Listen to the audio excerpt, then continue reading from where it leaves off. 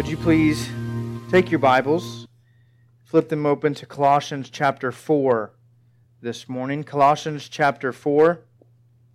We come to really the final transition in the letter as Paul closes out this section of the letter that began in Colossians chapter 3 verse 1, really as far back as chapter 2 verse 20, where he began to flesh out his teaching from the first two chapters and call us to holy and right living, to live as new creatures in Christ.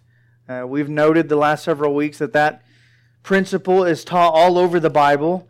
Paul teaches it in 2 Corinthians chapter 5 verse 17 that we're new creatures in Christ. That's what it means to be saved. Jesus alludes to it to Nicodemus in John chapter 3. We're born again. That means we're new. We are remade.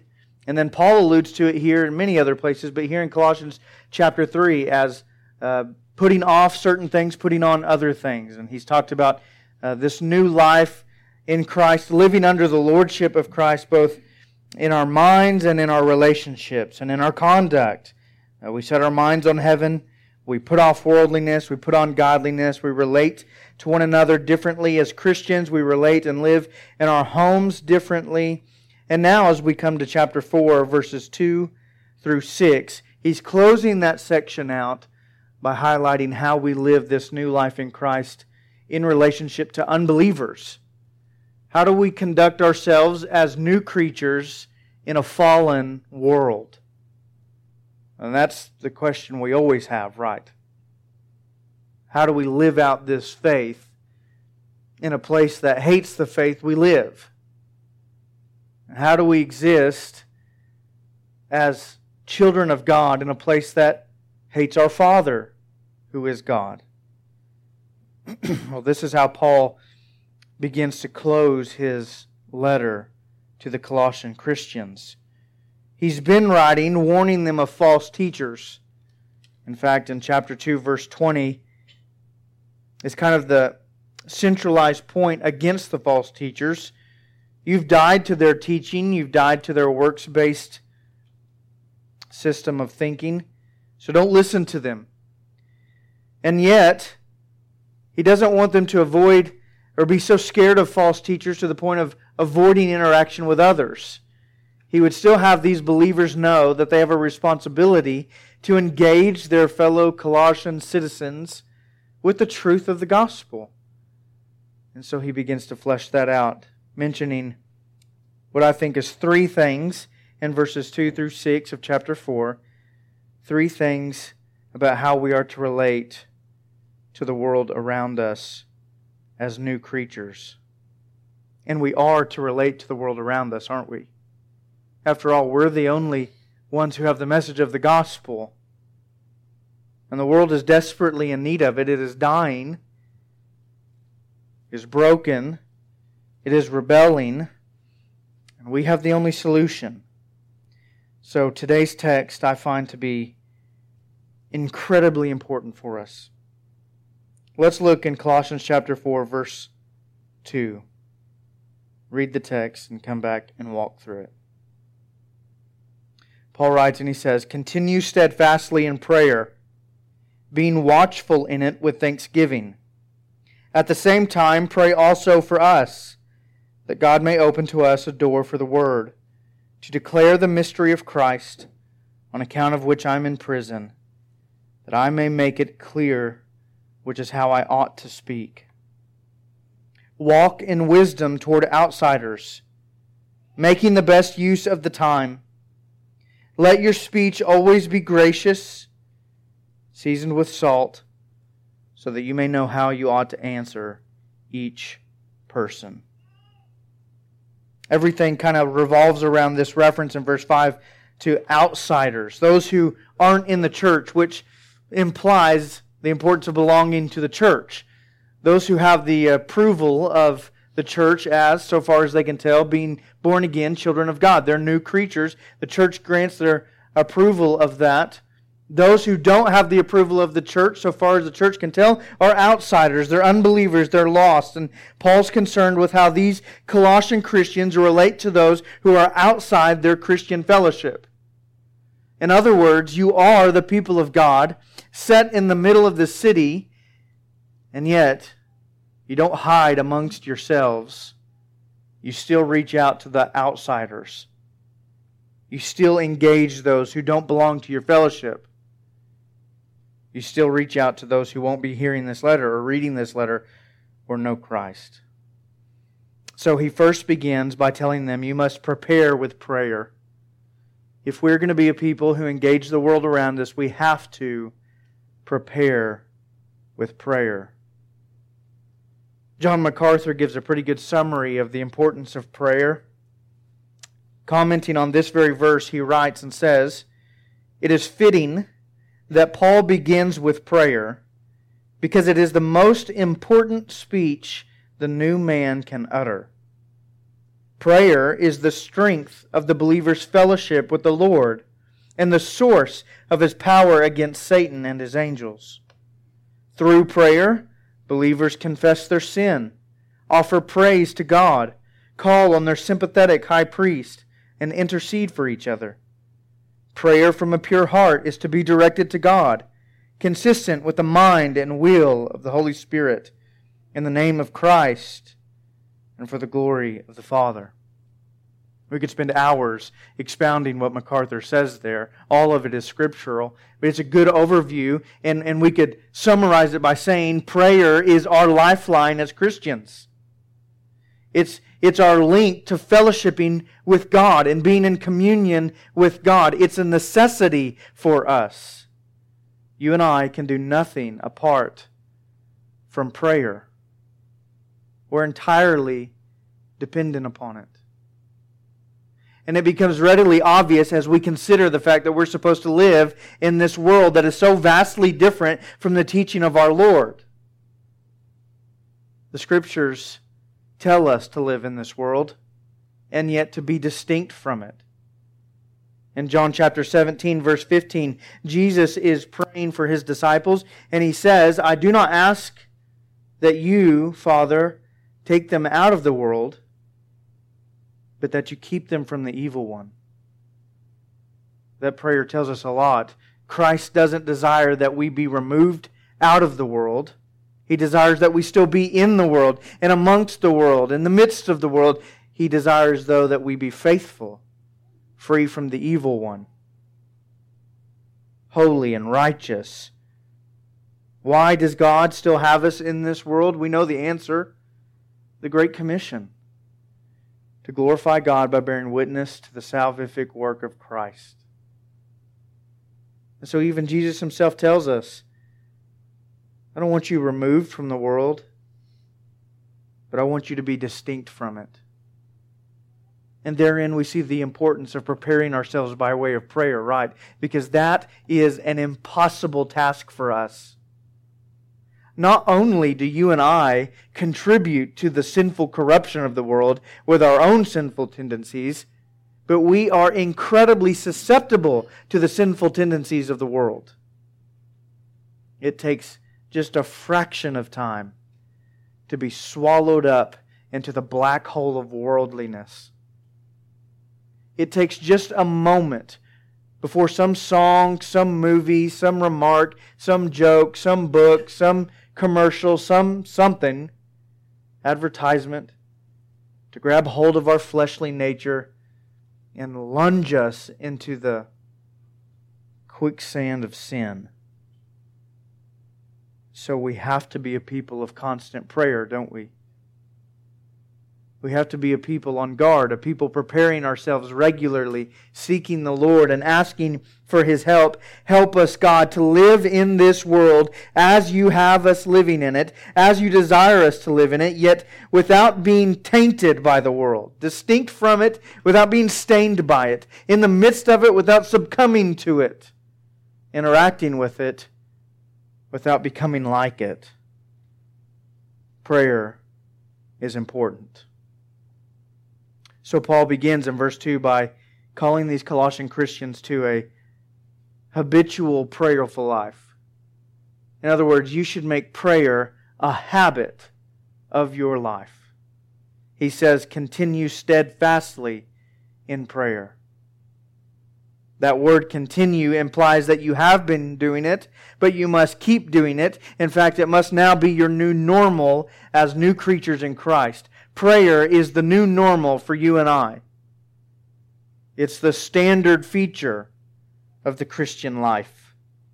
Steadfast means to persevere, to commit, to be devoted, to be immovable and unwavering in prayer. Make it a normal, habitual practice, O Christian, to regularly be an unwavering prayer. Paul has said something very similar elsewhere. This one might be a little bit more memorable for you. 1 Thessalonians 5:17, pray without ceasing. It's the same principle, same lesson being taught here. Continue steadfastly in prayer. Let it be a normal practice, a normal discipline for your life. If anything is to be said about you in your new relation to God, it is to be said that you are a people of prayer. You delight in fellowshipping with God. You seek to fellowship with God, and you realize, I can do nothing apart from fellowshipping with God in prayer. Paul here is not referring to intensity of prayer, but lifestyle of prayer. He's not saying pray harder. He's saying pray more. Martin Luther says, or said, to be a Christian without prayer is no more possible than to be alive without breathing. And he's right. The second thing Paul has to say about prayer is also in verse 2. He says, be watchful in it, which is an interesting word to associate and connect with prayer. It's an action-oriented word. It implies something serious that is done in and through the moment of prayer. The word watchful means to be alert, awake, ready. Which tells us that as we pray, we're not doing nothing. We're doing something. Something very important. Something important for our own souls. Now we do have the question, what does Paul mean when he says be watchful? He could mean be on guard. Be alert, be ready, be awake so that you would be on guard. There's a spiritual warfare that's raging all around you. Temptation creeps up at every turn. Be on guard. He could use it as a defensive strategy for the Christian. Or he could mean it, as he does in other places, and as other places in the New Testament mean it, be watchful for the second coming of Christ. Be looking and waiting for the return of our Lord. But as you live in this world, realize Christ is coming back soon, so be watchful. Or he could mean be watchful for evangelistic opportunities.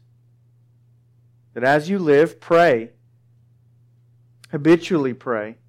And be watchful for the opportunity to share the gospel. Or he could mean all three. A general sense of be watchful, and that seems to be how he writes it. In a general way, in whatever way you can be watchful in prayer. Don't try to navigate this life on your own. Be watchful in your relationship with Christ. Be awake, be ready, be alert. Now, I think for us it would be important for me to spend a little bit of time to highlight how we're watchful in terms of a defensive strategy and the importance of that. Because as I said earlier, it's so easy to be tainted by the ways of the world. And so as Christians, we ought to be praying for the purpose of being watchful against the temptations of the world, asking God, help us to not be stained. Help us to not be like the world. Help us to not succumb to the world. As we wait for you to come, Christ, help us to be distinct. We find a parable that alludes to that in Matthew chapter 24. Jesus is talking about a master and a servant. The master, he says, wouldn't have gone to sleep if he'd have known what hour the thief was coming.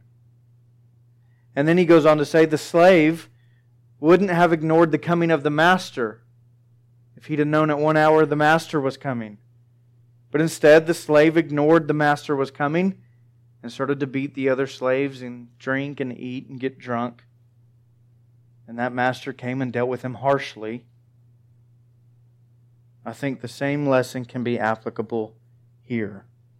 As you and I live in this world waiting for the coming of Christ, which could come at any moment, let us be watchful in it, waiting for our Master, hoping to be found faithful and holy and godly and righteous, not giving in to the tendencies of the world. Church, the simple truth is this: we will not be effective witnesses for Christ if we're not seeking righteousness and guarding against the influence the world has. And if we don't do that in prayer, we will fail.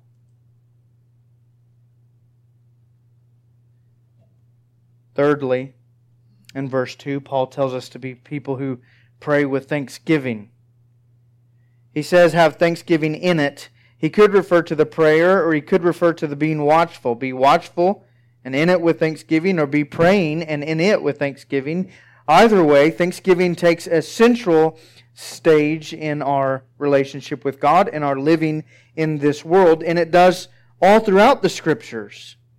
In fact, the Bible tells us thankfulness is of such importance that it's one of the singular ways we can avoid slipping into false teaching and slipping into temptation. That's because thankfulness rightly aligns our perspectives, doesn't it? It keeps our affections properly placed upon Christ. Thankfulness, a heart of gratitude, eliminates pride. It exalts God.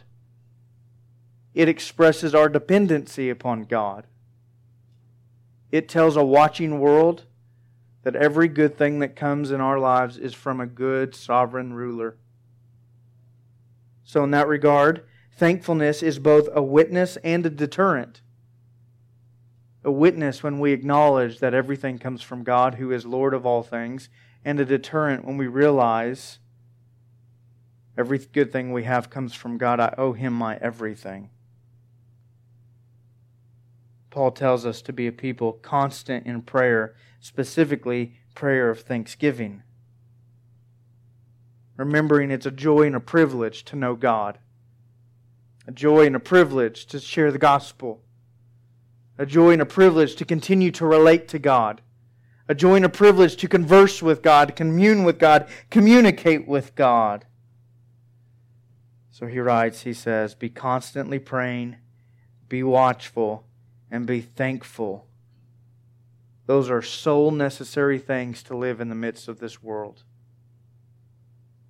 In other words, you will not live a faithful Christian life in the midst of a falling world unless you're constantly praying, being watchful, and being thankful. As he moves on to verse 3 and 4, he shifts gears a little bit. And he's still talking about prayer, this time prayer for himself. And as we consider it, it means we should be praying for the advancement of the gospel. It's the most proactive part of our prayer life. In other words, we're not just sitting idly by, we're going on the offensive strategy. We're not just defensive in prayer, trying to avoid sin. We're offensive, we're on the offense, trying to take the gospel to the world. And that's reflected in Paul's need here that he expresses. He says, at the same time, pray also for us, that God may open to us a door for the Word. These are the same things we should be praying for ourselves and for each other. Praying and asking God, please open to us a door for the Word. That request highlights a few things. It tells us that we can do nothing apart from God.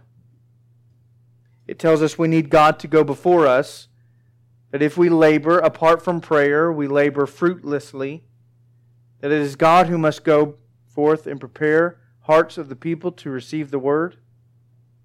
It also tells us that we pray for the Word to be received.